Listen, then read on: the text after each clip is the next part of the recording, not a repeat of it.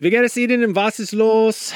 It's deinen Freunde, Seth. I'm learning German. Yeah, in case you didn't know what that was. That is me trying to impress you with the little German that I know. Right now, I am actually learning German. I took it in high school. I goofed off the entire time. I did some other language learning apps.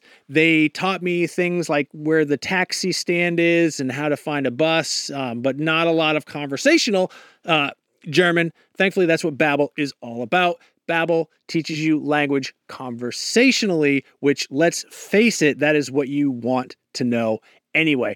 I don't know. When I was in school, you learned like how to count. You learned like the colors. You learned the shapes. Those are all important things, but they don't help you when you're in like Cologne, Germany with Ein Nierenstein, which, by the way, is German for kidney stone. An experience I can unfortunately speak personally to, but I've been using Babbel to learn to speak German again, better than I have before. I actually really like it because it is conversational. It's a little bit more relaxed. One of the things that it does that I really like is it'll sometimes show you what the literal English translation is. And I don't know why, but I find that very helpful in sort of understanding the structure, the grammar of a language and sort of putting myself into that mind space. Since I'm only in Germany for Gamescom, which is like a week and a half, I'm not immersed in the German language. I'm not immersed in German culture. So what I do is the second best thing. I'm taking Babbel. Hopefully this year when I go to Germany, I'll be able to impress all the Germans with how much German I know from learning through Babbel. The app has pronunciation recognition, so you'll be able to learn how to speak better with your accent, how to actually properly pronounce the words. That way you won't get made fun of by a group of older German men because you said Apfelstrudel and not Apfelstrudel. No, it's really cool. I'm going to say right now there is a special limited time deal for our listeners. Right now you can get up to 60% off your Babbel subscription, but only for our listeners, because you guys are the best ones, by the way, at babbel.com/realm. Get 60% off at babbel.com/realm. That is spelled BABBEL.com/realm. Rules and restrictions may apply. Visible is a wireless carrier that is not invisible. It is pretty clear from the name. Actually, radio waves are invisible. And I can say this with authority as a licensed amateur radio operator. That being said, Visible won't be giving you the power to see light outside the visible spectrum. It's actually way better because having that ability would make getting around very difficult and distracting. What you do get with Visible is unlimited 5G data powered by Verizon. You get one line of wireless, just $25 a month, which is great in these times of economic uncertainty. That is one line for $25, taxes and fees included. So whatever you're doing at this moment, please stop. Switch immediately. Now, monthly rate on the Visible plan for data management practices and additional terms, visit visible.com.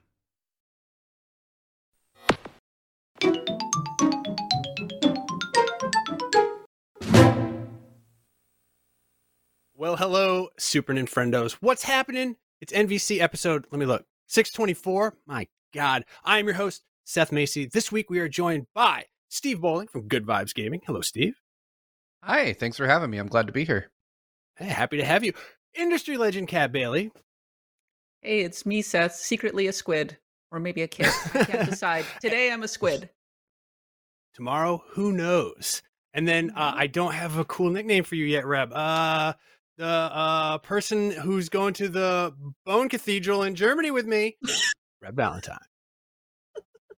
That sounded awful. Let us take that out of it's the Basilica of St. Ursula.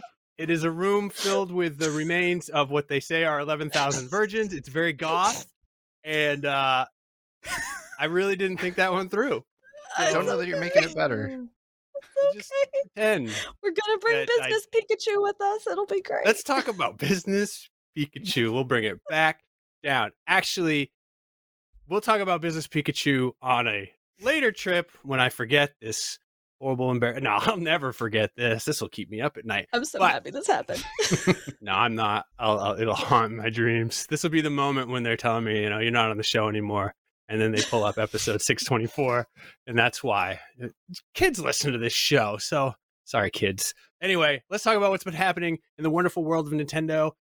Marvel's Midnight Suns has been delayed again, so you're looking forward to that. Good news, you get to look forward to it even longer. So that's exciting. Pretty sizable Monster Hunter update. We've got some new monster variants. Pretty exciting stuff there. The oh god, I didn't take good notes on this. I'm sorry, Kat, but there was an electronic duo whose name I didn't put down who almost did the Metroid Prime music that came out this week. There's a Better Call Saul Game Boy game, which looks just absolutely wonderful. I mean, not that you would think that anything based on Better Call Saul for the Game Boy would be wonderful, but it has a lot of charm. And it's a Game Boy game. Pac-Man live action movie is in development. Apparently he packs things and he's a man. There's ghosts they didn't involved. learn their lesson from Pixels. Oh my god. You know what? I had forgotten all about the movie Pixels, and I'm unhappy to have to think about Somebody that made a lemon that was like a little Pac-Man, and they were going "Ow, ow, ow, ow," and it's quite horrifying, the textures and everything. Yeah. And they're like, this is what a live action Pac-Man looks like. I'm like, I didn't want to know that. I didn't want to know what live action Pac-Man. What if he's just like a regular guy, and one day he just a dude? he eats a power pellet? Yeah, it's just a dude. It's just Ghostbusters if you think about it. I feel like a if metaphor for capitalism. There we go. I feel like if we have not already reached the point in which anybody who is currently thinking of making a movie out of a video game needs to stop, we are very quickly nearing that point. I don't know. I heard that Chris Pratt will be in the live action Tetris movie as the L. I mean, falling from the sky. You can do Mario. You can nail L block. He's so cool. Pokemon. Oh, Kat, you were talking about this very highly. The Pokemon Arceus Chronicles.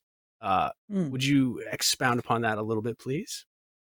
Yeah, sure. It's going to be a Netflix series, and it's basically a throwback to the Sinnoh arc of the original Pokemon series that happened like 15 years ago or thereabouts. They're bringing back Dawn and all of them, and it's because Pokemon's been going so hard on the Sinnoh region from Gen 4 recently between Pokemon Legends Arceus and Pokemon Brilliant Diamond and Shining Pearl.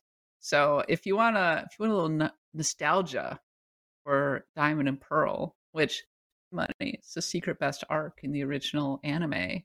Here you go. Pokemon Arceus Chronicles on Netflix. Yep. Looks pretty good. I don't know. Yeah. I mean, Pokemon is just a delight. Great.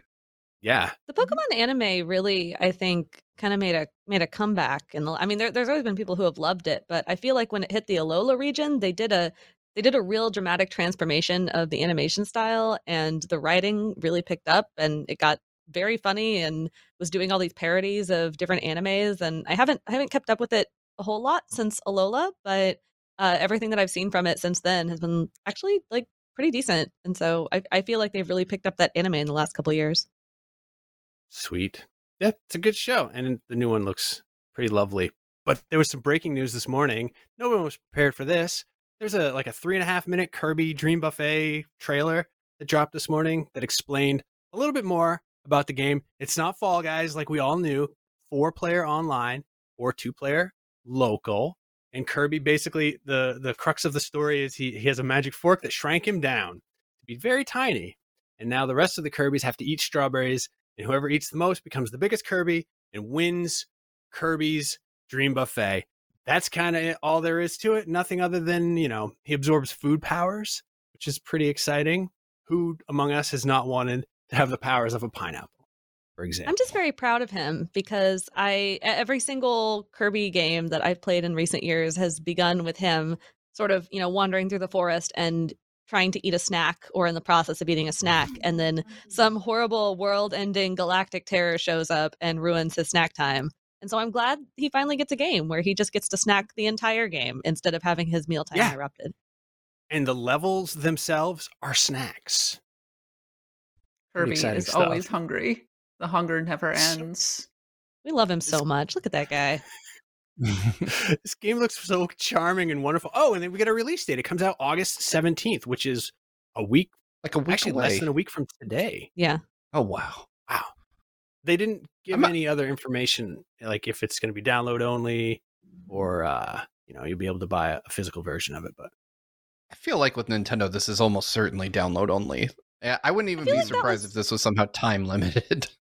I feel like that was actually a point of confusion when they first announced this game. If I remember correctly, I do not remember which source it was because there was a trailer and then there was also a press release that was sent out. And one of the sources I feel like said it was eShop download only. And then another source suggested it might be available physically or at retail or something. And so I think there was some confusion, and I'm not sure if that ever got cleared up, or if it did, I do not know in which direction it was cleared up. Well, if as far as this morning's reveal, it was not cleared up. They just said coming August 17th. So I hope there's a physical version. As somebody who just likes to waste money on physical versions of things and then never play them, I hope that there is. I'll definitely be playing this. It looks so cute. It's Kirby. How could you not want to play an adorable multiplayer competitive Kirby game? Seth, I'll play this with you at Gamescom. That's a great idea because I'm bringing the Nintendo Switch with me, and it's OLED, so it's going to look even more beautiful. This game looks so cute. It's so cute, and the fruit textures, bar none, second to none. So anyway, but enough about Kirby. The reason we have Steve here, the reason we have Reb here is because we're talking about a little game called Splatoon 3. There was a 30-minute Splatoon 3, like I said, Splatoon 3 Nintendo Direct that went over all of the stuff. For example, all the internet wants now is Big Man. They love the giant manta ray. He has no hands, but he's got fins and flippers. You got to watch out for manta rays though, because they do have a spike on their tail, and that is not good. But Steve, would you tell us a little bit about what you're excited about from the Splatoon 3 Direct? So the first thing that excited me the most was that Splatfest are now 3-team deals. I love the idea that they've injected a little bit more chaos into Splatoon, and I voted for chaos in the previous final Splatfest. So obviously this game is for me now, but I love the idea that you now have 3 teams and that they purposely set the winning team at a disadvantage so that if you're playing for the winning team, you get dropped into the middle of the map, flanked by the opposing teams on either side. And granted, it's 2 players, but you're strategically in the worst possible place to win a Splatfest or a turf war match. So I'm really excited to see how these play out, and I'm really excited to see what kind of choices they go with for 3, because we've seen we had Hello Kitty, we had Ninja Turtles. I'm really curious to see how they add third options to some of these more divisive topics, because they've always had some really fun, interesting, ketchup versus mayo and stuff like that. Right. So I'll be curious to see what kind of wacky third choices they come up with for these. But I would say the Splatfests are easily the most exciting thing. But the Direct was full of really cool stuff. Mm-hmm.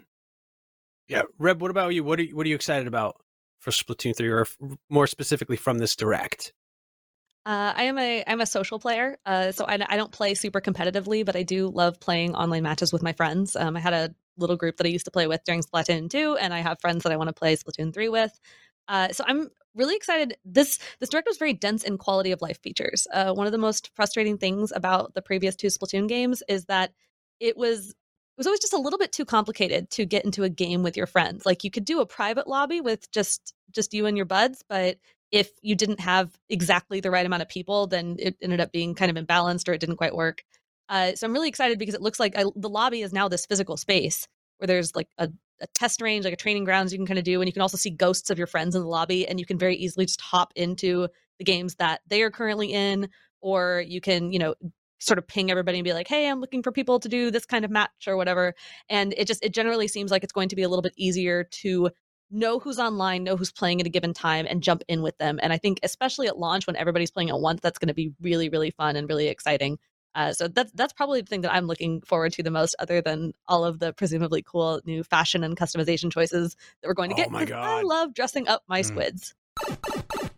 This year, I decided I actually wanted to follow hockey a little bit more than just the most casual of casuals. So I subscribed to a service that streams all of the NHL to your television. The Boston Bruins home opener, I went to watch it, and boom, blackout restrictions apply, which I thought was kind of ridiculous because I'm still 200 miles away from Boston, but whatever. Had I had NordVPN, that wouldn't have been a problem. I would have just gone in, changed my settings to another geographic area, and boom, I could have been watching all the Boston Bruins home games like it was nothing at all. So now I have NordVPN, and I can watch the home games of my local teams streaming without being frustrated. It's the same thing with like Netflix. It has all these complicated licensing rules, which from one country to another don't really make sense. So something you could watch on South Korean Netflix, you won't be able to watch on the United States Netflix unless NordVPN, boom, switch to South Korea, and you're watching whatever Korean drama that you want. I highly recommend you do that. I haven't done it myself, but people seem to enjoy them, and who am I to try to bring down people's enjoyment? NordVPN, more than just entertainment and sports availability, it's going to protect you, especially when you're traveling, when you're using public Wi-Fi. People are trying to get in there. They're creeping on you. Bad actors, people trying to steal your password, your bank account details. Who knows what the government's doing these days? I can't keep track. They're all over the damn place. NordVPN, it's going to protect you. It's going to protect up to 6 devices because I know you have at least that many devices in front of you right now that can hook up to the internet. Boom. Fastest VPN in the world. You're not going to get any buffering. You're not going to get any lagging. It's going to stop your ISP from bandwidth throttling, which they do. That's kind of sneaky, especially how much you're paying those guys. There's threat protection to protect you from viruses and malicious malware and whatever else. Unsavory actors are out there. If you want to get the best discount off your NordVPN plan, go to nordvpn.com/NintendoVC. That's nordvpn.com/NintendoVC. Victor Charlie. That link is also going to give you 4 extra months on the 2-year plan. There is no risk with Nord's 30-day money-back guarantee. That's nice of them, and I appreciate that. Contained herein are the heresies of Radolf Burntwine, erstwhile monk turned traveling medical investigator. Join me as I uncover the blasphemous truth of a plague-ridden world, that ours is not a loving God, and we are not its favored children. The heresies of Radolf Burntwine, coming January 2nd, wherever podcasts are available.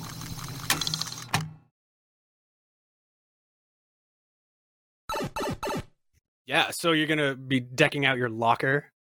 Oh yeah, absolutely. Yeah, all the new stuff that you can put up like stickers in your locker, you can put gear in your locker, you get titles now, which I loved seeing the little preview of the titles you can get because so many of them look like they came out of Animal Crossing's title list, and Animal Crossing had some really great titles. So I'm stoked to, come up with the silliest title I possibly can and put it on there alongside, a background and whatever else I can do. Yeah. I'm excited to get a skateboard and then lean it one way or the other, because for some reason in the direct they showed the skateboard kind of like leaning the wrong way and then they had to catch it. That doesn't matter. Kat, you have gone on the record to say, and I'm paraphrasing here, that Splatoon is the most important legacy of the Wii U. So how did you feel after watching the Splatoon 3 direct? Do you feel like the Wii U got its final word in? I really like Splatoon, and I really love the world of Splatoon. It's the coolest Nintendo franchise. Absolutely, yes. I love the idols. Mm-hmm. I love that most of the discourse around the community was we wanted a male idol, and Nintendo was like, here's big man, here's a manta ray. And it was just like, okay, why not, right? I love the fashion. I love the overall aesthetic. And I think for this one, I'm actually kind of excited for the single player campaign. I believe it's called Return of the Mammalians or something like that. Yes. Yeah. And I love the shot of the Inkling being on the ground level and the camera panning up to these huge multi-level city and everything. It's a really neat look overall for the game. I'm kind of with Reb in that the competitive mode is a little bit whatever for me. I think Salmon Run rules that mode, and they're going to be expanding on that in this one as well. So I think it's a pretty big, fully featured game. And much like Xenoblade Chronicles 3 kind of made good on the promise of Xenoblade Chronicles 2 on the Switch, I have high hopes that Splatoon 3 will do the same. Because for as good as Splatoon 2 was, things like the online multiplayer were, somewhat limited and things like that. A lot of the quality of life improvements are very much very exciting for Splatoon 3. So there are people who are like, did we really need a Splatoon 3? And I say, yes, we did. Yes. Splatoon 2, Yeah, that was absolutely. a launch window game, right? Yeah, Splatoon 2 Yeah. and Xenoblade Chronicles 2, same year. Wow. It is. Oh. Go ahead, Reb. By the way, if you're listening at home and you're wondering why, we have a slight record or a audio thing that's giving us a little bit of a delay. So if you're wondering why there are some unusual pauses, that's why. It's a technical issue, and I apologize ahead of time. I'm just trying to get ahead of the comments because they always say something. Anyway, Reb, you were going to say? Yes. Okay. I am very excited about sort of the promise of ongoing updates for this game long term. They came right out of the gate. The game's not even out yet, and they said that they're going to do what, like 2 years of ongoing regular free updates. We know they're at least going to be updating the catalog and adding new weapons while they're doing that. There's a couple of game modes they teased that are going to come up eventually. There's going to be new stages. But then they also promised, their exact phrasing was large scale paid DLC, which is very exciting because the Octo expansion in Splatoon 2 was really good. And I would love to see more stuff like that. Just, I don't know if it'll be story content or what kind of large scale, what large scale paid DLC means, but I'm really excited about the prospect because Splatoon is a game that if they supported it well could absolutely go on, I think, even longer than 2 years. I mean, if Splatoon 3 is everything that it looks like it is from this direct, I mean, I could easily see us playing this for the remainder of the Switch's life cycle, which is presumably what they want. I don't think we're going to get a Splatoon 4 on the Switch, but so I'm very optimistic for what that's going to be.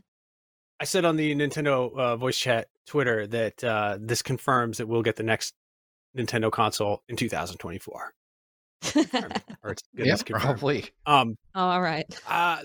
There was actually a question block from Ken Hall who wants to know, is there any one thing that you wanted Nintendo to show about Splatoon 3, and was it shown or not? And if not, what was that one thing? I'd like to start with you, Steve. Was there anything that you wanted going into this that you saw or didn't see?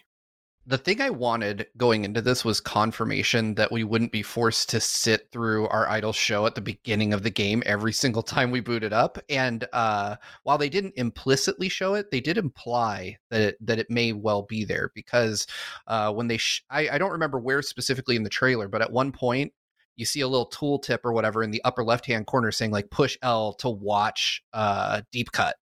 And so I'm hoping that means that, you just get thrown right into the lobby at the start of the game and you don't have to sit through like 2 or 3 minutes of just talking, about what the stages are and what's, if Salmon Run's available. And I certainly hope, and I wasn't able to glean this from the trailer, I hope that Salmon Run is just available all the time. Like, I really don't want. Actually, I saw a pair who's on vacation sent me a Game Explain video where they confirmed that, yes, actually, Salmon Run is 24/7 availability, so you'll be able to that's so anytime. Good. Yeah. Salmon Run getting bigger, I agree with Kat, is one of the biggest things for me. But I would say, like, the thing that makes me happiest is just knowing that they kind of understand where the pain points were with Splatoon 2 and they're trying to address those. Right on. Yeah, I think they learned a lot from Splatoon 2 in general. I think that from my perspective, that it would have been nice to have learned a little bit more about the single player. It would have been nice to have seen maybe more about new modes, that kind of thing. They had some kind of card collecting game going on, which I thought was kind of interesting. Did you see that? Sorry, what was that? There was like a card collecting mode, I guess. Oh yeah. I think that looks really cool. Like I remember, it's silly, but like one of my fun little like side diversions in Splatoon 2 was that little rhythm game at the DDR looking machine in the lobby. And I could see myself I sunk a stupid amount of time into that game. I could see myself spending a lot of time on the card game too, like deck building and collecting cards and playing that almost competitively with people as well. Because Splatoon is a game that I just like to hang out in and like play with friends. I played hundreds of hours of Splatoon 2. And if Splatoon 1 weren't on the Wii U, I would have played a lot more of it. But I definitely feel like this will just give me more things to do, because Splatoon is a game that I kind of gravitate towards and pull friends into, and I just find whatever it is to do. I will probably, like Kat, spend a lot of time in Salmon Run, but I could see myself playing the deck building game in between Salmon Run bouts. It's still such a clever multiplayer game. I remember when it was first revealed, and at first I was like, I don't really understand this whole paint thing. But much like Smash Brothers, which was at the time, I was like, I don't get it. Like, you knock your opponent off the board, you don't reduce their life bar, you raise it up. Once it's very intuitive once you start to learn how to play it, and then it becomes extremely fun and extremely addictive. And it pioneered kind of motion controls and using motion controls in a smart way for first-person shooters. I'm curious, are y'all motion control people when you're playing Splatoon? Yes, absolutely. It depends on how I feel at that particular moment. I played on the Wii U. I'm with Seth on this one. Like when it first came out, and I was very apprehensive about the motion controls, but I was reviewing it for the little set I was writing for back then, and I felt, I needed to test everything. So I tested the motion controls, and I realized that I could be much more accurate with them. And so I started practicing with motion controls, and I got better. It took a while, but once you have the feel of it, it's a lot easier. And now that's just how I play Splatoon. Easy to learn, difficult to master. I'm not very good, but I'm better. I'm curious, what is it? What is it that you were hoping to see, and did you see that or not? I did not realize this was going to be as dense as it was. I truly got so much more out of this than I thought I ever would. I do think this is where I reveal that my Splatoon knowledge is not precise. I have played a lot of Splatoon. I played less Splatoon 2 than I played of the original, so it's been like many years since I played a whole ton of Splatoon. I felt like most of the stages, so they have a set of new stages, they have a bunch of returning stages, they have 12 stages total. Most of the stages on there were either brand new or from a set of newer stages. So like ones that came out, I think, with Splatoon 2 or towards the end of the life of the first Splatoon or towards the end of the life of Splatoon 2. Basically what I'm saying is I didn't recognize, none of the stages that are there at launch are ones that I am super familiar with. And I was hoping to get some good old classic Splatoon stages, like, first set of stages that were there in Splatoon. I know we'll probably get them in updates later on, because they'll probably bring in new ones and returning ones over time. I would also love to see, if they're going to bring back some of the oldest Splatoon stages, I would love to see them do like revamps of them. One of the things I thought was cool from the presentation is, what's it called? It's like Octo Bridge or whatever the bridge stage is. They point out that I think it looks like pretty much the same stage, but they point out in the lore that it is the bridge that connects Splatsville and the original city. God, I forget what it's called, Inkopolis, whatever it is. And it's now been finished. The bridge was incomplete in Splatoon 2, and it's now been finished. And so that's how the two zones are connected in the lore. And I think it would be really cool to see more lore tie-ins as to what has happened to these places over the years as we have more commerce between these two cities. Yeah, I I'm think here that's for Splatoon awesome. lore, honestly. You also have NPCs growing up as well. There was one who was kind of more of a kid, and now they're a teenager. Now they're a squid. Yep. That's merch. Sorry. That's merch. Yeah. Now they are a squid.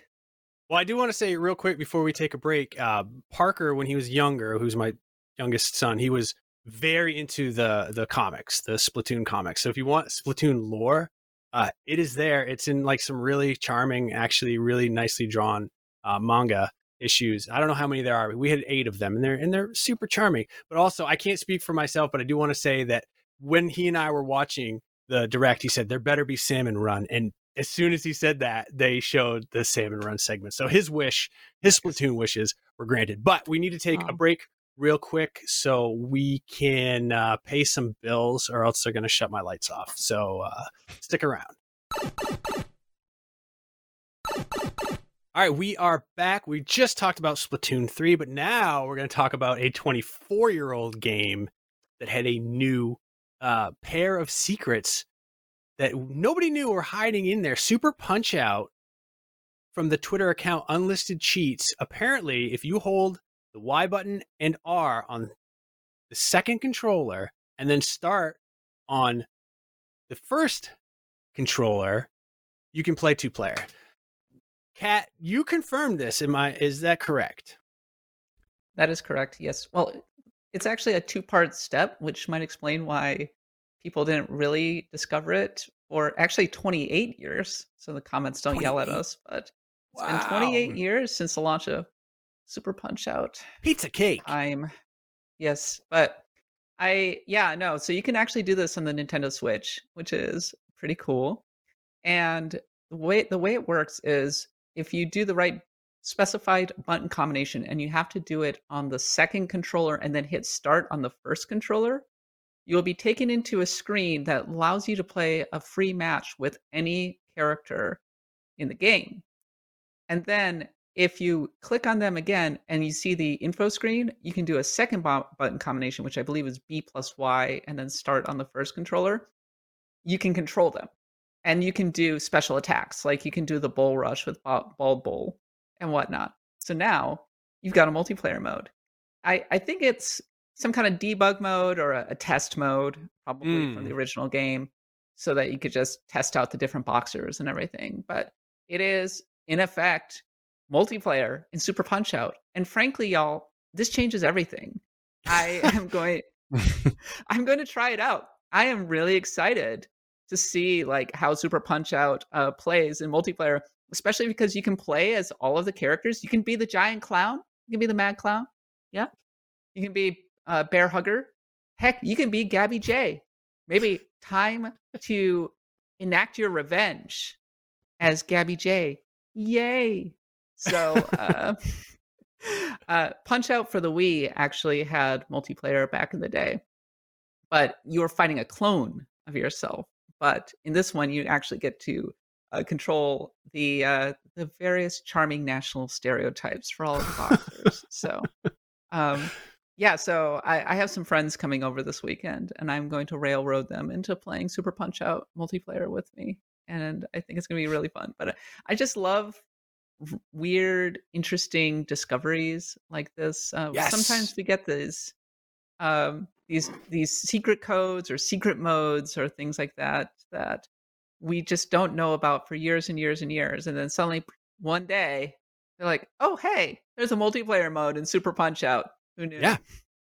Yeah. Years ago when I was a news freelancer for IGN, there was somebody on Reddit, I believe, found in the original Punch-Out. Now, we all knew that when you're fighting Mr. Dream or Mike Tyson, his tell is he winks right before he punches. But that's not always a reliable indicator. But there was, I'm probably misremembering, but in the fight with Mr. Dream or Tyson, when a camera goes off, is actually telegraphs when Tyson's about to punch. And if you know that, it improves your chances of being able to actually win, which, of course, I've said in the past, no one has ever beaten Mike Tyson. And Mike Tyson's no one. It's literally impossible. No one can do it. Anyone who says they can is a liar. And some people have presented video evidence, but I think it's a deep fake, honestly. But it was the same thing. I wrote that as a news, and it was like this really, that game had been out since 1987 or 1988, and only now somebody, realized that there was this little clue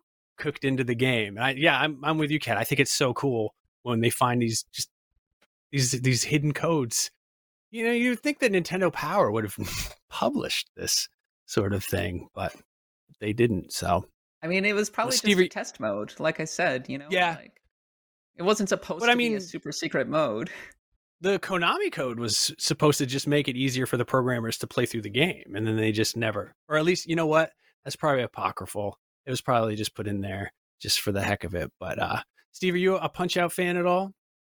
Yeah, I actually covered this on GVG right around the time Kat confirmed it on Twitter. I happened to have notifications for that Twitter account turned on, and I was just sitting on the couch on my phone, and I saw the tweet pop up, and I was like, if this is real, this is huge. And I I immediately grabbed my Switch and did the code.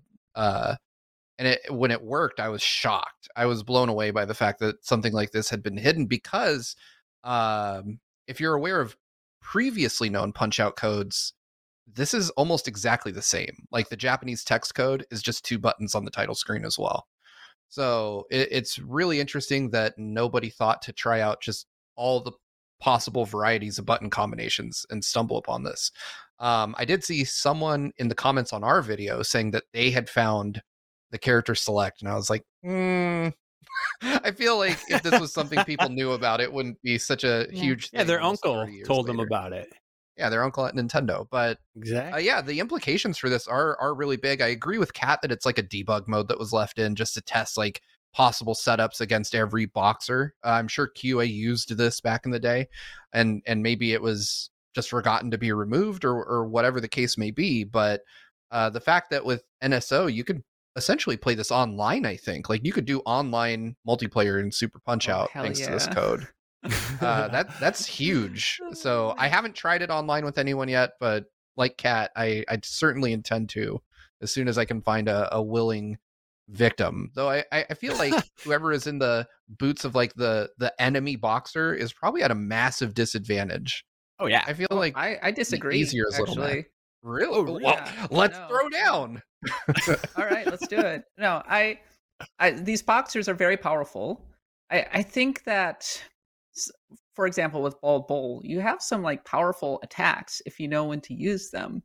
It's just mostly a matter of not getting the timing to like punch you out, as it were, because of course, as we know, if Bald Bull's coming in and you hit it at the right time, you can just immediately knock him out.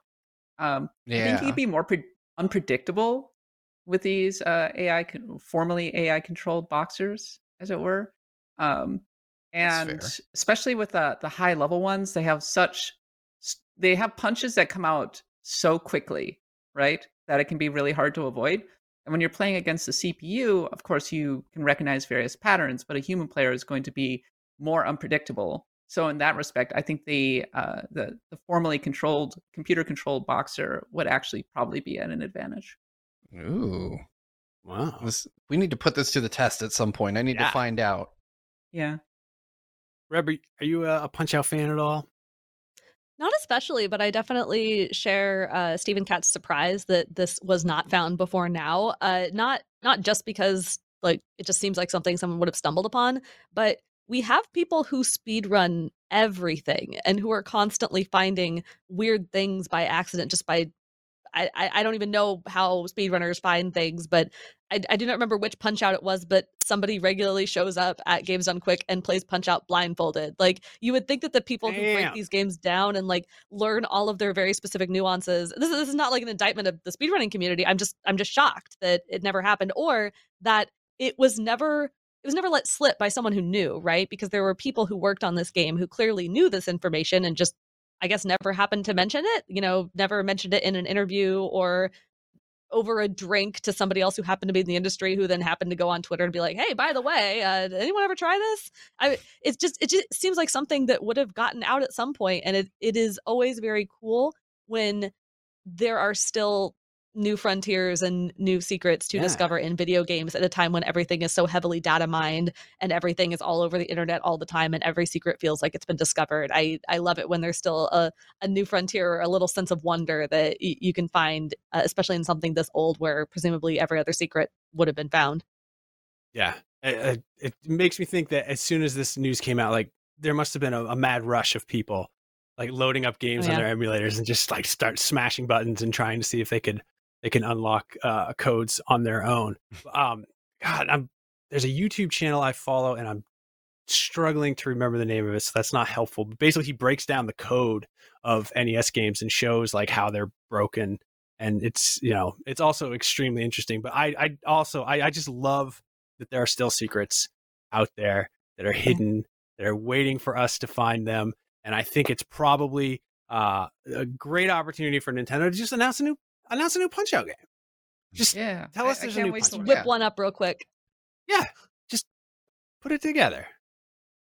Yeah, RIP Punch-Out in general, right? I mean, we haven't really had one since the Wii version, It's the and Wii. The of course, Little Mac great. is in. Yeah, Little Mac is in Super Smash Brothers, and so we have a great callback to that history. And in general, there aren't enough good sports games on the Switch anyway. No. So, but yeah, maybe in many ways, Punch Out is kind of an artifact of Nintendo's arcade past. But all I know is that I can't wait to knock some nerds out in Super Punch Out now that I've discovered this multiplayer. So it'll be good. And with that, we have to take another break. We will return with some question block questions. So stick around. All right, we are back, and it is question block time, and we're going to ask some questions of the panel. Blair Lucian Curaton, I'm so bad with pronouncing people's names, wants to know, I really like this question. What's an executive decision you'd make if you were presiding over Square Enix? Kat, I would like to pose this question to you first. I'm sorry, Reb, I didn't see your hand was up. I'll Kat, only be upset if she says the thing that I'm going to say. You can both say the same thing. No, go Kat, go Kat. Oh, I mean, this is purely selfish on my part, but I would immediately tell them to go do an HD remake of Valkyrie Profile in 2D. Ooh. There you go. Yeah. Ooh, wow. That's not what I expected. That's good. No. Up-res that in 2D, or keep the art style, keep the voices and everything. Just make it in high definition, widescreen. Add in all of the quality of life improvements from the mobile version and the American version, and release it to all consoles. Let's go. That's. I am not familiar with Valkyrie Profile at all. Well, is this a game that should be on my radar? Game of all time. So. Oh. Okay. It's a wonderful PS1 RPG about a Valkyrie named Lenneth who collects the souls of the dead and builds and sends them up to Valhalla as Ragnarok approaches. It's very dark. It's quite beautiful, and it's actually quite short, but it's fairly hard to find. As it happens, a new Valkyrie game is coming out this fall, Valkyrie Elysium. And one of the bonuses is that you're finally going to be able to get, I believe, Valkyrie Profile Lenneth as a result through one of the services. It's a PlayStation game more. So, but yeah, I'm actually kind of looking forward to Valkyrie Elysium. It's not looking too bad, but as a super bonus, executive decision. I would tell them to just make a frickin' classic Final Fantasy in the vein of like Final Fantasy IV or something, but it is in fully like Final Fantasy VII remake style graphics. Oh, go all in. Final Fantasy 16 is a return to the classics. It's Final Fantasy 16. That's what I want. All right, sweet. Reb, you had your hand up. Was your were you going to suggest Valkyrie Chronicles? No, absolutely not. I would shut down the NFT department. Oh, I didn't know they had. I like that. And then I would use the money to fund all the things Kat just said. Yay. I mean, actually, really, if I shut down the NFT department, probably what I would do if I was boss and head honcho Square Enix is I would use whatever money they are currently pouring into making Cloud Strife action figures that are also NFTs and, killing the planet in a message that completely goes against everything that was in Final Fantasy VII. I would probably use that money. They've kind of been spinning up like an indie publishing thing lately, like they're publishing Power Wash Sim, and they seem to be trying to fund some smaller third-party games. And so I would love to use that money to fund more indie developers who are doing things that are inspired by things Square Enix used to do. There's a lot of really cool indie like turn-based RPGs that are doing interesting things with mechanics or have interesting like sprite-based styles or whatever that are very much inspired by what Square Enix used to do a ton of. And I feel like it would be really cool to have Square Enix backing on some of those or some of the famed Square Enix people who still work there helping support them. So yeah, that's what I do. I for one welcome my new Square Enix overlord. Thank you. Steve, it's up to you. You have executive decisions to make. Oh man, I'm surprised that Kat didn't call this one out, or Reb actually. I would immediately greenlight a HD 2D remake of Chrono Trigger. Like Oh yeah, Pretty good. I need that in my There it life is. so bad. Yeah, Yeah. sure. But I do agree with Reb. Shutting down the NFT department would make me feel better about Square as a company in general. But Chrono Trigger HD is 2D basically Chrono perfect Trigger. as it is. HD 2D. Yeah. That's kind of the tough one, right? Because like I too, I feel so torn about Chrono Trigger at all times because you're right, Kat. It is basically perfect. But also, what if it could possibly be a little bit more perfect? I don't know. A little perfecter. A little See, perfecter. I don't know. I would love to see it the thing I ported to have- the Switch, just wholesale. Oh yeah, I have said multiple times, no matter which way you release Chrono Trigger, I'm buying it again. Like Yeah. it opens my wallet all on its own. But I feel like with Square, you have to be hyper specific about how you want a game from them. Monkey Because saw. they will take the worst possible route to giving you what you want. The mobile ports. They're like, hey, look at all these pixel remasters of Final Fantasy. We're gonna release those only on Steam. What if a monkey Forever. paw were turned into a game publisher? That's Square You're Enix talking about right forever? there. It is, yeah. The like weird text in the menus, and every time they port something, you either get a beautiful version of it or you get weird sprite changes for no reason. Yeah. Yeah. Well, I think that's what we all got with Final Fantasy VII Remake. I mean, it turned out okay, but we all thought it was just. We all thought Final Fantasy VII Remake was going to be a remake of Final Fantasy VII. Like it was going to be the Not same a freaking game. sequel.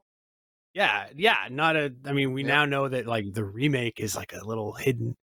What, Wait, is this? Get it? Are you not aware? What's of this? happening right now? Is this a Final Fantasy VII Remake Shade podcast now? Oh yeah. No, I'm saying Like- when they announced Final Fantasy VII Remake and everyone lost their minds, everyone imagined that they were just remaking Final Fantasy VII because everyone took the title literally. And I'm not disparaging what they did. I enjoy that I am. game. I'm gonna disparage it. Oh my god. Well, Ooh. This is not out All on right, the Switch. disparage away. I mean, we could talk. We're talking about Square Enix, so I don't think that doing a wholesale change to the plot, and that's frankly not in the spirit of the original game, automatically makes it good. It is not daring, it's fan fiction. That is what they're doing. whoa! And it is Oh my really God, Rip's face! self-indulgent. If you're not watching the video, I extremely I dislike highly it. recommend.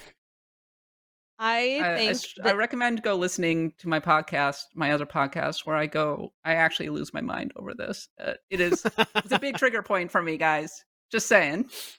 All right. I will simply reply that while I agree with you, I don't think that changing a plot automatically makes something genius. I think it is incredibly smart and interesting the ways in which Square Enix decided to do a metatextual examination of what it means to remake one of the most famous games of all time, and whether something that is remade should be remade wholesale, and what it would look like if maybe you didn't, or maybe you took those moments that were some of the most powerful moments in the original and reconsidered what they look like in 2022 or 2020, whatever year that came out, when everybody already knows what those moments was are 2019, and has yeah. already sort of been dulled to the power of them.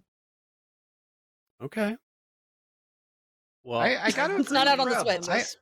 But it's an entire Going- podcast from a different console. But yes. I mean, I like this Going conversation. Steve, into- you're gonna say. Yeah, no, I was gonna say I will say that going into episode 2 of this remake and not knowing what to expect, I'm really excited for that. Like it's off the rails now, and as somebody who adores the original Final Fantasy VII and much like Chrono Trigger considers it to be a darn near perfect game, I am excited to play through the remake and not know what story beats I'm going to experience. Like I feel I agree with Reb in that they lose some of their power, decades on knowing what would happen if they did it just beat for beat. But I also agree with Kat that it's a really great game. It's hard, I feel like I'm in the middle of this because there are some things story-wise already that I think are undeniably worse in remake. But I also like the fact filler. that there's a lot of filler, but I think that there's a lot to be surprised about.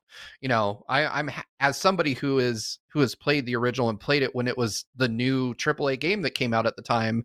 I'm really excited to see where this new story is going to take me. And who knows, maybe there is some similarly impactful moment that will just leave its leave a mark on me, that I'll never forget. I'm really excited to see where they go, but yeah, time will tell if this story actually compares to the greatness of the original. Yeah. I would argue that the best parts of Final Fantasy VII Remake Part 1 were the ways that they expanded Jesse's character and Aerith and Tifa and Barrett and completely made everything that was happening in I can't remember the name, the Red Light District, and everything that was happening with Cloud getting dressed up. They did an incredible job with that. And guess what? All of that was an expansion of the original material. So it's not a zero-sum game. You can take the original material and expand upon it and reimagine it in interesting ways without actually completely derailing and destroying the original story, which is what they're doing. I will tie this back to the Switch a little bit and just say that this is not the only game that Square Enix seems to be doing some sort of examination of what it means to remake or remaster something with. Chrono Cross Radical Dreamers Edition had an extra message at the very end of when you finish both Chrono Cross and Radical Dreamers. Don't do drugs. That was the message. It has a very small extra bit of content FBI, added to the end that I think is very small and almost ignorable, but I think it appears to sort of examine what it means to revisit Chrono Cross and Radical Dreamers, however many years later it is.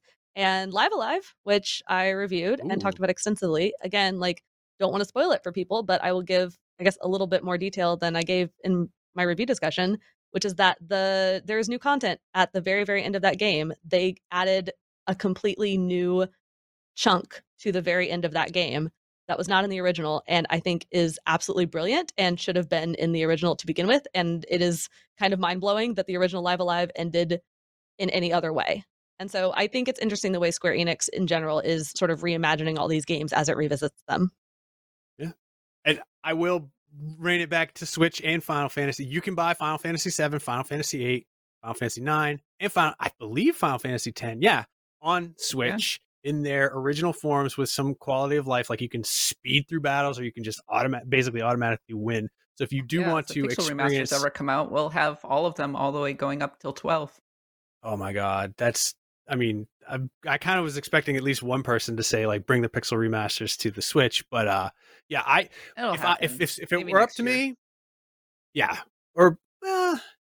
probably. More importantly, bring 13 to the Switch. There we go. Now, come on, now, Kat, you're just now you've gone too far.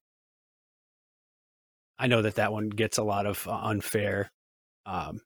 There's a whole generation of Final Fantasy 13 stands. I believe Jada's one of them. I know. I was surprised to learn how much people love that game, but they do, and they're and it's that typical JRPG. If you can get through the first 30 hours, it's a really great game. But I wanted to say what I was going to do if it were up to me, and I would remake Final Fantasy IX, and I would just have all the static backgrounds redone and all the graphics redone, because Final Fantasy IX is my favorite one out of the PlayStation era. And but let's change the story now, because what we need is a metatextual examination of what it means to be Final Fantasy. I feel personally attacked right now. What is going on? Let's get rid of everything you liked about Final Fantasy IX's story and replace it with something that's basically like Kingdom Hearts. And then all right, Kat, you want to play dirty? I didn't like the original Final Fantasy VII. I didn't think it was good. Wow. Damn. Oh, shots fired. I just want to say Final Fantasy IX is really good and everyone should go play it. And they should remake it with all the... Final Fantasy VII Remake actually does make me temporarily insane.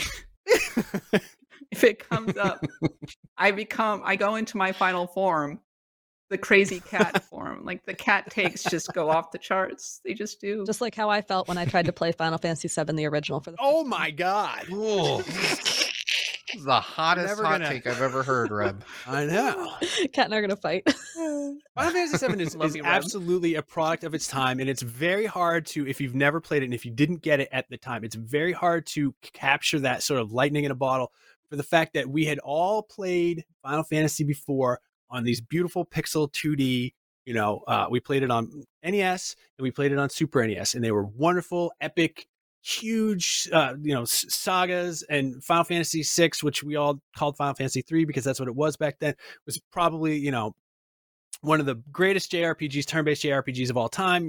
Huge cast, and then on PlayStation 1, holy crap, there's 3D, there's pre-rendered backgrounds, there's 3 discs, there's the summons, which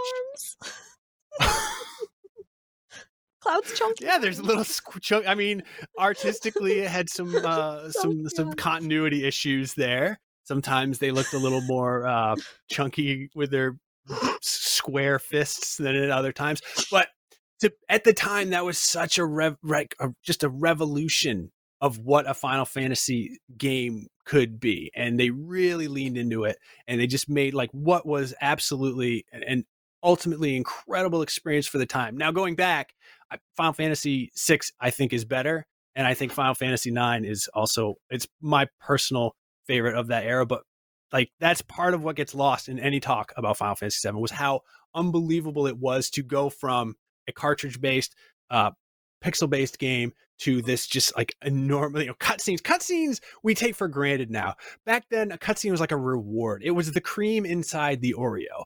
Like after you got through the crappy chocolate stuff that was okay, you got this creamy, delicious treat in the middle, and that's what cutscenes were, and that's what summons were. I remember being blown away by summons and not really caring that Knights of the Round is 1 minute and 45 seconds every time you cast it.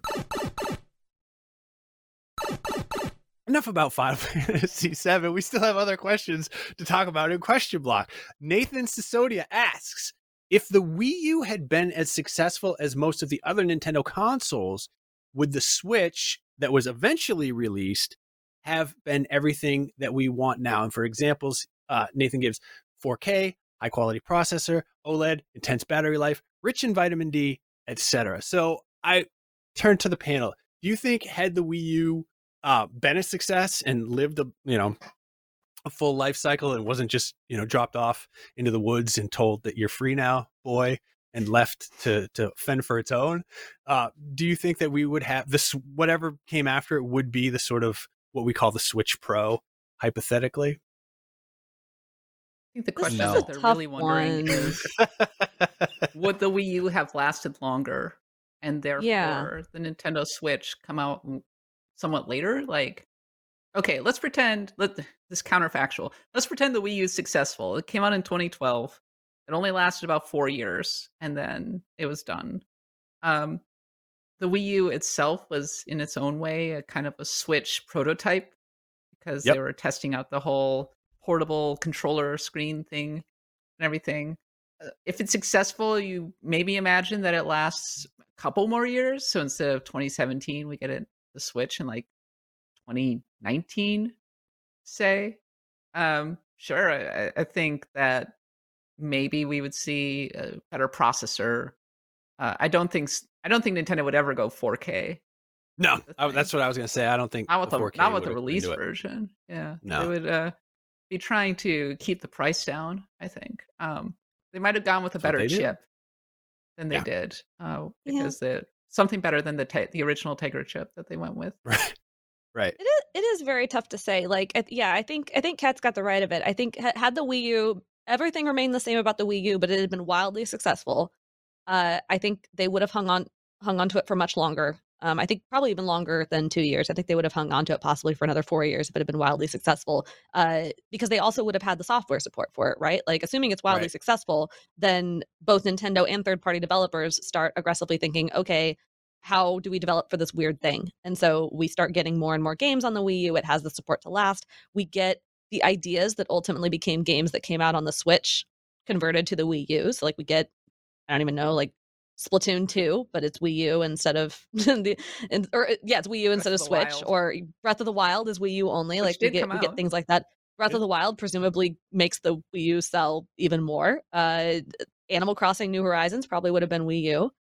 So games like that carry it through its life cycle, and we probably get all the way maybe to 2019, 2020, 2021 even, with the Wii U being their product. If we get that far out, then Xbox and PlayStation have come out with the PS5 and the Xbox Series at that point. And so Nintendo is either coming out with something that has to compete in air quotes with them around the same year, or it comes out the following year, and so it has to follow them up. And so they already have these consoles that are touting things like 4K and all these other fancy features.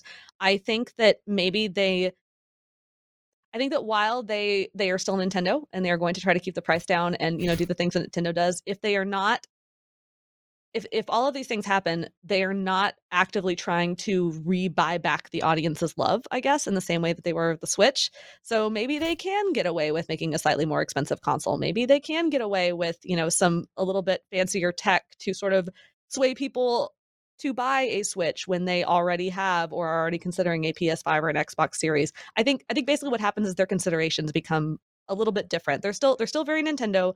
They're still very committed to driving on their own road and not worrying about fighting with everybody else over the best technology. But they maybe have to consider it a little bit more carefully than they otherwise would have with the situation where they're releasing things on a sort of staggered timeline with everybody else. Okay, yeah, I like that. Steve, what's their launch game? What? That's a great question. My thoughts are a little bit different on this one because thanks to that Giga leak a while back, we know that Nintendo was prototyping the Switch, had the name and everything decided in 2014. So they had Mario Kart 8 up and running on a prototype Switch 2 years after the Wii U came out. And they were at the time evaluating a variant of the 3DS processor for it, which would have been a disaster in my opinion, and the Tegra. And obviously we know where they went with that. But the original, like, they had the concept of the Switch nailed down as early as 2014. And then they just kind of refined it to what we ended up getting. And I feel like that at that point, Nintendo internally probably understood that the Wii U was not going to be a sales success. They probably understood that we need to buy enough time to get a new console out the door. Because I think a year after that, in 2015, I think is when Satoru Iwata started publicly talking about a Wii U successor. They knew that this was not going to be a winner for them. I think if it had been reversed, I think, we know that companies don't just release a console and then sit back and wait. Their R&D team goes right to work on figuring out the next thing. So I think they would have bought time with the Wii U, and we would have still, I think the only difference is we would have maybe gotten something more akin to the Switch OLED as our very first next console. But I think Nintendo is still very much divergent in how they think about the console landscape, the competitive landscape of the industry, because we're looking at, Sony put 8K on the PS5 box. Not really true, but no. They still claim that the PS5 is capable of it. And Nintendo has always been almost like 2 generations behind, technologically speaking, when we're talking about display tech. The current iteration of the Switch doesn't do 120 hertz even at 1080p.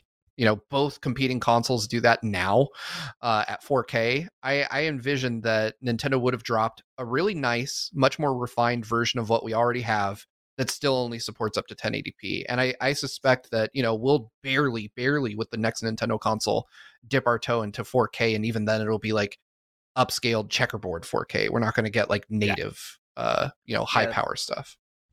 The Switch, I will say, as it is right now, is not even up to the PS4's level.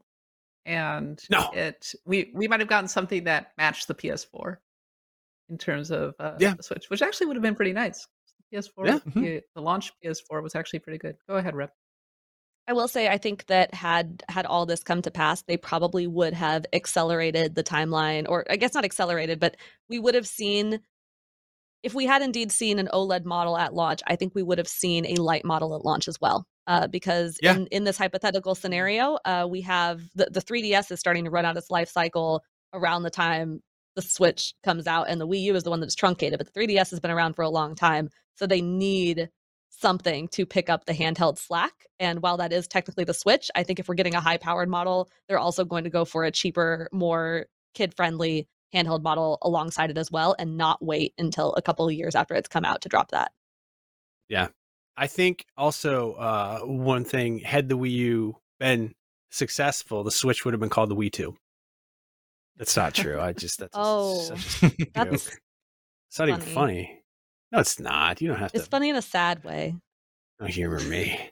I to be perfectly honest, when they said that it was called the Nintendo Switch, I was like, oh, I mean, I knew I was going to buy it anyway, but I was like, oh no, nobody's going to buy the Nintendo Switch. That sounds horrible. Oh, I was so Better than wrong. Wii U. That first Well, commercial immediately sold me. I was so excited. Yeah. When I saw it, I was like, mean, oh, yeah. that's great proof of concept. Yeah. I didn't trust my like I was like, this is so cool. This is the awesomest thing. And I was like, oh no, I bet none of my friends like it. And then I was wrong. All my friends have a at least one Nintendo Switch. Well, they showed people gathered around a table outside with the Switch on its kickstand playing like NBA 2K or something. I'm like, I don't think that's going to happen. Or like sitting on a plane and having it on your table. I've actually done the kickstand thing on the table where I like set up the Switch and pull out my Pro controller or something. So you have you and I were in a hotel lobby with a couple people once, and we had the Switch in little kickstand mode, and we were all gathered around. What were we playing? We were playing Smash. I don't remember what we were playing. Was it Smash or Mario Kart? I think it was Smash. I think it was Smash. Oh, yeah. Yeah. Perfect. It was great. Well, I guess I know what we're going to do in Germany, Rab. We're going to play Smash on Nintendo. We're gonna play Kirby. I'm terrible at Smash. Let's play Kirby. My heart. I'm bad at it too, so we'll be perfect. Okay, we'll be good then. Play Splatoon. That's another great idea. Yeah, that'll be Won't be out yet. Oh no. Oh yeah, for Gamescom. Yeah, no. Well, I'll bring Splatoon 2. We'll play Splatoon 2. There you go. I'm having a hard time saying that. Let's talk about what we've been playing. I mean, we've been talking about video games. We had a heated and awesome discussion on Final Fantasy VII. But right now, I want to know, Steve, what have you been playing lately? Oh man, I've been playing a lot of Cult of the Lamb and Spider-Man Remastered on PC. Which nice. Spider-Man, very high sysrex. You need to have a really good PC to make it better than playing on PS5. Really? Yeah. I have like a RTX 3080. I managed to find one of those during the pandemic and can't keep up. It's not better. No it's not a better experience than on PS5. Cult of the Lamb is super fun. I love that game. I have the little lamb back there somewhere. But it is Cult of the Lamb. Exactly. Yeah, Cult of the I Lamb. know everyone's talking about it. I know nothing about this game. Yeah, so it's basically like it's half Hades, half like a village management sim, except you're a cult leader, and so the whole point is that you're preparing the world for the arrival of a dead god that saved you from being a sacrifice, and you create a little community full of followers for this god, and you basically you're not supposed to care about them. You're supposed to raise them to be willing sacrifices, essentially. And it's kind of messed up and it's really dark, but it's got this super cutesy art style, and the gameplay is just incredibly fun. Like, I like the management stuff, which is normally where you lose me. But you have to take care of their needs. You have to direct your followers to, like, clean up the area, build new facilities. They eventually help you recruit more followers to in turn grow the community. And, they manage things while you're out literally slaughtering ancient gods to get them out of the way. So it's a really fun game. It's on Switch. It's on PlayStation, PC, like everything. But continues the trend of Devolver releasing really unique, really interesting games. Ah, okay. And I just now bought I'm it. definitely interested. Wow, that was fast. So anything else? Or As far as other games that I'm playing, let's see. My Switch, Xenoblade Chronicles 3. Like, it's a Xenoblade machine right now. Okay. And how I'm like, I stare at it and I'm like, I know this is going to be 100 hours or more, but I need to make my way through it. I'm in chapter 3 right now, and chapter 3 feels interminably long. Like, I'm trying to reach the end of it. I pulled up the IGN guide because I saw that there's a mechanic called Ouroboros orders, and they were like, oh, hey, you haven't completed any of these during any of your chain attacks. And I just learned that the game hasn't explained it to me yet. It just shows it, but it hasn't told me that they exist, and I can't do them yet. Which is funny. I wrote IGN's guide for 2, and I really enjoyed it. That's what made me a Xenoblade fan, was IGN approached me to write the guide for Xenoblade Chronicles 2, and that got me into the series. So now I'm just playing 3 for fun.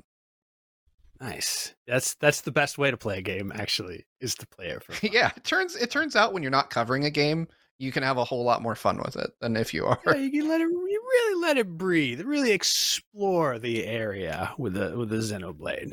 So it's very like cool. other people's kids when you can walk away from it and come back to it later. Turns out it's a lot more fun. I say this as a parent of 2 children.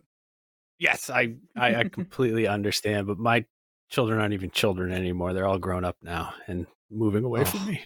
Well, one of them is. So anyway, yeah, I'm not envious of that level of heartbreak. It's whatever. It's the worst part is I'm going to be at Gamescom when he has like when he goes away to his first week of college. Oh, Seth. Right, I'll buy him some salt licorice from Germany. That'll soothe any wound. Yes. Thanks, Dad. Now go back home. All You're the care embarrassing packages.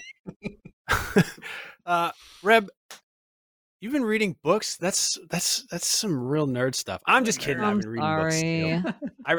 I'm almost done with the Lord of the Rings again, and I always forget how just much I love that book. But really what have you been playing other than reading books? I'm in a bit of a lull right now. Like I finished Live Alive and it was just so incredible. And then I'm waiting for Splatoon 3. So I'm kind of in a weird lull between big games that I intend to play. I've dabbled in a couple of PC indies that are not available on Switch, so I won't get, into them right here. But the main Switch game I'm playing is, once again, I've talked about it like 3 or 4 times on this podcast, Ring Fit Adventure. I am still going. Picked it back up again recently, exercising every single morning. I am almost done with my 3rd playthrough of this game. And I am faced with the question. So I've said it before. Sorry if you're hearing me repeat this, but there's basically 3 versions of the story mode that you play through before there's literally no more story content left. And so I'm sort of facing down. What am I going to do when I finish the story of this game? Like, what's left? And I think what I'm going to do is I'm going to play again using the community designed Nuzlocke rules for Ring Fit Adventure. Oh, all right. Which I was are suggest you just make your own fan fiction story like Final Fantasy VII. Oh my gosh. No, come on now. No, I've got to do the exercise. So the way the Nuzlocke rules work, to my understanding, is that at the start of every session, you randomize the exercises that are on your, so you have like a limited, you basically equip exercises. You can only have a certain amount equipped at a time to use in battle. So you randomize the ones that you have equipped based off all the ones that you've learned so far. And then when you enter battle, you choose random every time. So every day you're basically getting a completely random set of exercises, and they might not be ones that you necessarily want to do, or they might not be ones that are necessarily optimal for the encounter. And it's basically like a super hard mode. So I'm gonna give awesome, it a try actually. and see if I can live through it. Yeah, I am. I think my one house rule is I will refuse to do mountain climbers, because that's like the one exercise the game, it's really hard, but also the game does not track it very well. So you're stuck doing like double sets of this really hard exercise because it doesn't want to track them accurately. Wow. Well, yeah, I love it. It's one of my favorites. Like, you know what I'm going to do? I'm going to play, and then I never do. It's so good. It's honestly probably one of my favorite games ever. It's so well designed. I need a sequel. We're coming up. We're due for a sequel, right? Yeah, you need a new story, so you need a sequel. I do. Yeah. At least a DLC, but okay. Kat, what have you been playing this last week? Sorry, I was just enjoying the B-roll of Jonathan Dornbush doing all of those exercises. I know, I love every time with his headband on, and yeah, it's amazing. Yeah, it's very sporty. I've been in full RPG sicko mode. So on the one hand, I'm playing Xenoblade Chronicles 3. I'm only in chapter 2. It's still getting all those tutorials. I've unlocked chain attacks. Oh, they never stop and whatnot. Oh no, they're still going. I've unlocked chain attacks, which I don't understand extremely well, but I'm slowly kind of getting to it. The systems seem very complicated, but actually they're not as intense as they seem on the face of it. I like the party still. I'm playing as a cat girl with a giant hammer. What's not to love? I like the game. I don't know if I like it enough to keep going, in the sense of it's a big lift. There's a lot to it. I'm not that invested in it. It's a really nice and easy game to pick up and enjoy. But I'm not like, wow, this is like fully hooked into my brain and I have to keep going. I must see what happens next. I'm like, this is nice. And so that's kind of my feelings on Xenoblade Chronicles 3, though I hear that it turns somewhat significantly in chapter 3. So we'll see how that goes. I'm also playing Legend of Heroes Trails in the Sky on my Steam Deck. which it says it's not supported, but actually, if you just play it in DirectX 8 mode, it runs perfectly fine. I'm really digging it. You get fast forward mode. Yeah, that's a game that did kind of hook into me because even though it moves very slowly to start, I think rereading Lord of the Rings actually made me a lot more patient for that kind of very slow world building. I like the world. I like the look of it. It's like they unearthed a PS1 game and just like, here's a new PS1 game to play. And I love Estelle. I want to protect Estelle forever. She's great. And the music is lovely. It's very wonderful. I like the character designs. And I sort of feel like I've unlocked this huge world because the Trails games, there's Trails in the Sky and Trails of Cold Steel, and there's a new Trails game coming out next month. And they all connect together in one way or another. So it's a little bit like picking up the first book in a giant fantasy series and going, oh, I might be in trouble. Oh, crap. I might be playing like thousands upon hours of RPGs. So that is kind of where I stand in terms of what I've been playing. Though next week, Madden. I'm going to be doing the Madden review. Oh, my God. Interestingly enough. It's that time of year again. That time of year. So that's going to derail me a little bit. So I might have to sacrifice Xenoblade Chronicles 3 so I can play that's okay. The latest Madden. No one's going to judge you except for every Xenoblade fan in the comments. I was about to say, I think Derek's going to want to have words with you about this, Cat. I mean, Madden's basically an RPG, just not a very good one. So that's, yeah. You're like when you were talking about Xenoblade. I'm sorry, Kat. You had a final point to make. Nope. I was just going to say, like, one of the things I've noticed from playing Xenoblade is, like, I really enjoy knowing that there's going to be another system I'm going to unlock. And like, oh, what's the next system that I'm going to unlock? But what I don't get from unlocking these systems is the feeling of, like, ultimate power. I don't really feel like learning these systems has given me that much of an edge in battle. Like, they're really cool. They look amazing. They're fun to execute. But it's not like when you get that first summon in a Final Fantasy game and you're like, oh my God, like, I just can roll over all the enemies now because I'm super powerful. I'm sure that comes later on in the game. But when it's introducing these systems in a way that's, like, so dramatic and so meaningful, and then the payoff isn't that ultimately that big, it's kind of disappointing. That being said, I'm still playing Xenoblade Chronicles 3. I'm further in it than I've been in any Xenoblade Chronicles game before. I am enjoying it. I do look forward to playing it. And I'm thinking that when I'm flying to Germany, that's probably going to be the perfect game to play on my red-eye flight while I'm struggling to either fall asleep or stay awake. I haven't decided yet which one I'm going to do. But outside of that, a listener, Aaron Cooper, sent me a code for a game called Arcade Paradise, which is out today on Switch and Steam. And I didn't know anything about this game, so I just figured it was, an arcade collection. I was way off because you start out, your dad is like, hey, go run this laundromat that I own. I forgot all about that I owned it. And it's, so you do laundry and you get points for how fast you can take it from the dryer to the folding rack. And you spend the money that you make on arcade machines, which are playable, by the way. And some of them are very charming. I'm only like an hour and a half or maybe 2 hours into this game, but it's like a 90s simulator and it's really cool. And I definitely recommend checking out Arcade Paradise. It's weird. It's definitely like got that weird indie feel to it. But I spent the most of my time last night doing laundry because I've only just started and it's like low level grinding.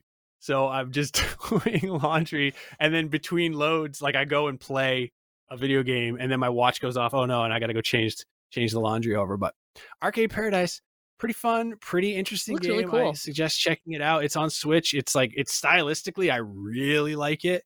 So go check that one out. I also played, on Cat's recommendation, Mega Man Battle and Fighters, which came to the Switch last week in the US. And I'm enjoying it because I love everything Mega Man. Unfortunately, I don't read Japanese and it doesn't have any English text in it. So I'm basically just stumbling around the menu systems trying to figure out what's going on. But very cool game. It makes, you know what it made me want more than anything was Neo Geo Pocket. Like I completely missed out on the Neo Geo Pocket. Now I want one because just look at that thing. Look at those candy-like buttons. Oh my God. I just want to press them and I just want to put it in my pocket. It's right there in the name, folks. So, but that's all that I have been playing, and I've been enjoying everything that I've been playing. And then, I'm going to start loading up my Steam Deck and my Switch with travel stuff because, like I like to keep saying, going to Germany, I'm pretty excited about it. And we won't be doing NVC. I'm sorry.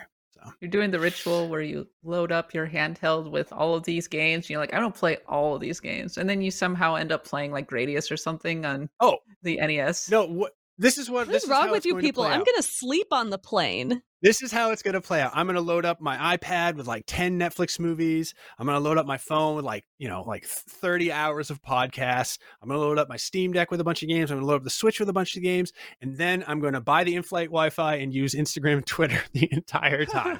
So Seth, you're going to be too tired to visit the skeleton church. No way. The skeleton church. You're going to be so jet lagged. No, I won't be jet lagged at all. I have an advantage because I'm 3 hours ahead of you.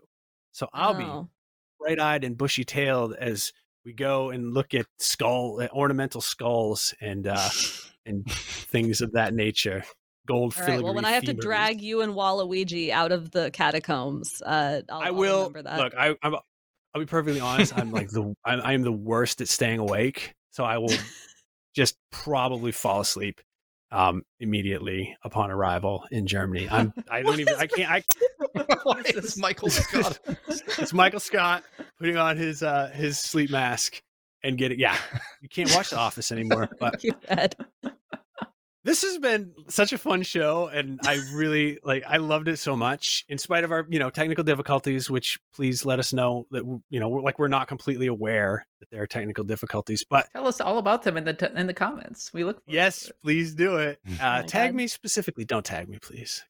No. But that's it. That's all the time we have left for this week's NVC. You can follow us on Twitter at NVC Podcast. You can submit your questions on the unofficial NVC Podcast, official NVC Podcast group on Facebook. I want to say thanks to Red on the ones and twos. Steve, where can people find you? You can find me over at Good Vibes Gaming, which is youtube.com/GVG official, twitter.com/GVG official, and patreon.com/GV Gaming, because somebody already had GVG official somehow. But thanks for having me.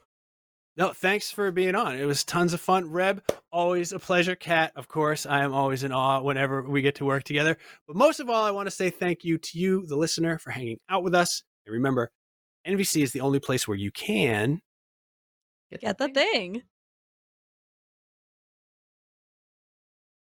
Hey there, this is Justin Bartha. I made a funny new podcast, King of the Egg Cream. It has the greatest cast in the history of podcasts with actors like Louis Black. I'm torn by my feelings for two women. Bobby Cannavale. You can eat it, or if someone hits you, you can put it on your cut. Melanie Linsky. I wonder what these marvelous things are that look just like boiled chicken feet. Jason Ritter. I can break things and pick locks and kill people. Michael Stuhlbarg. The whole point is to inspire people that they should make themselves better. Ari Grainer. No, don't whet its appetite. What are you, an idiot? Me, Justin Bartha.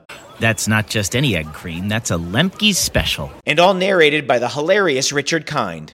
This is the story of Harry Dalowitz and how he rose from nothing to become New York's King of the Egg Cream. So if you like funny true stories, come listen to King of the Egg Cream, available wherever you get your podcasts.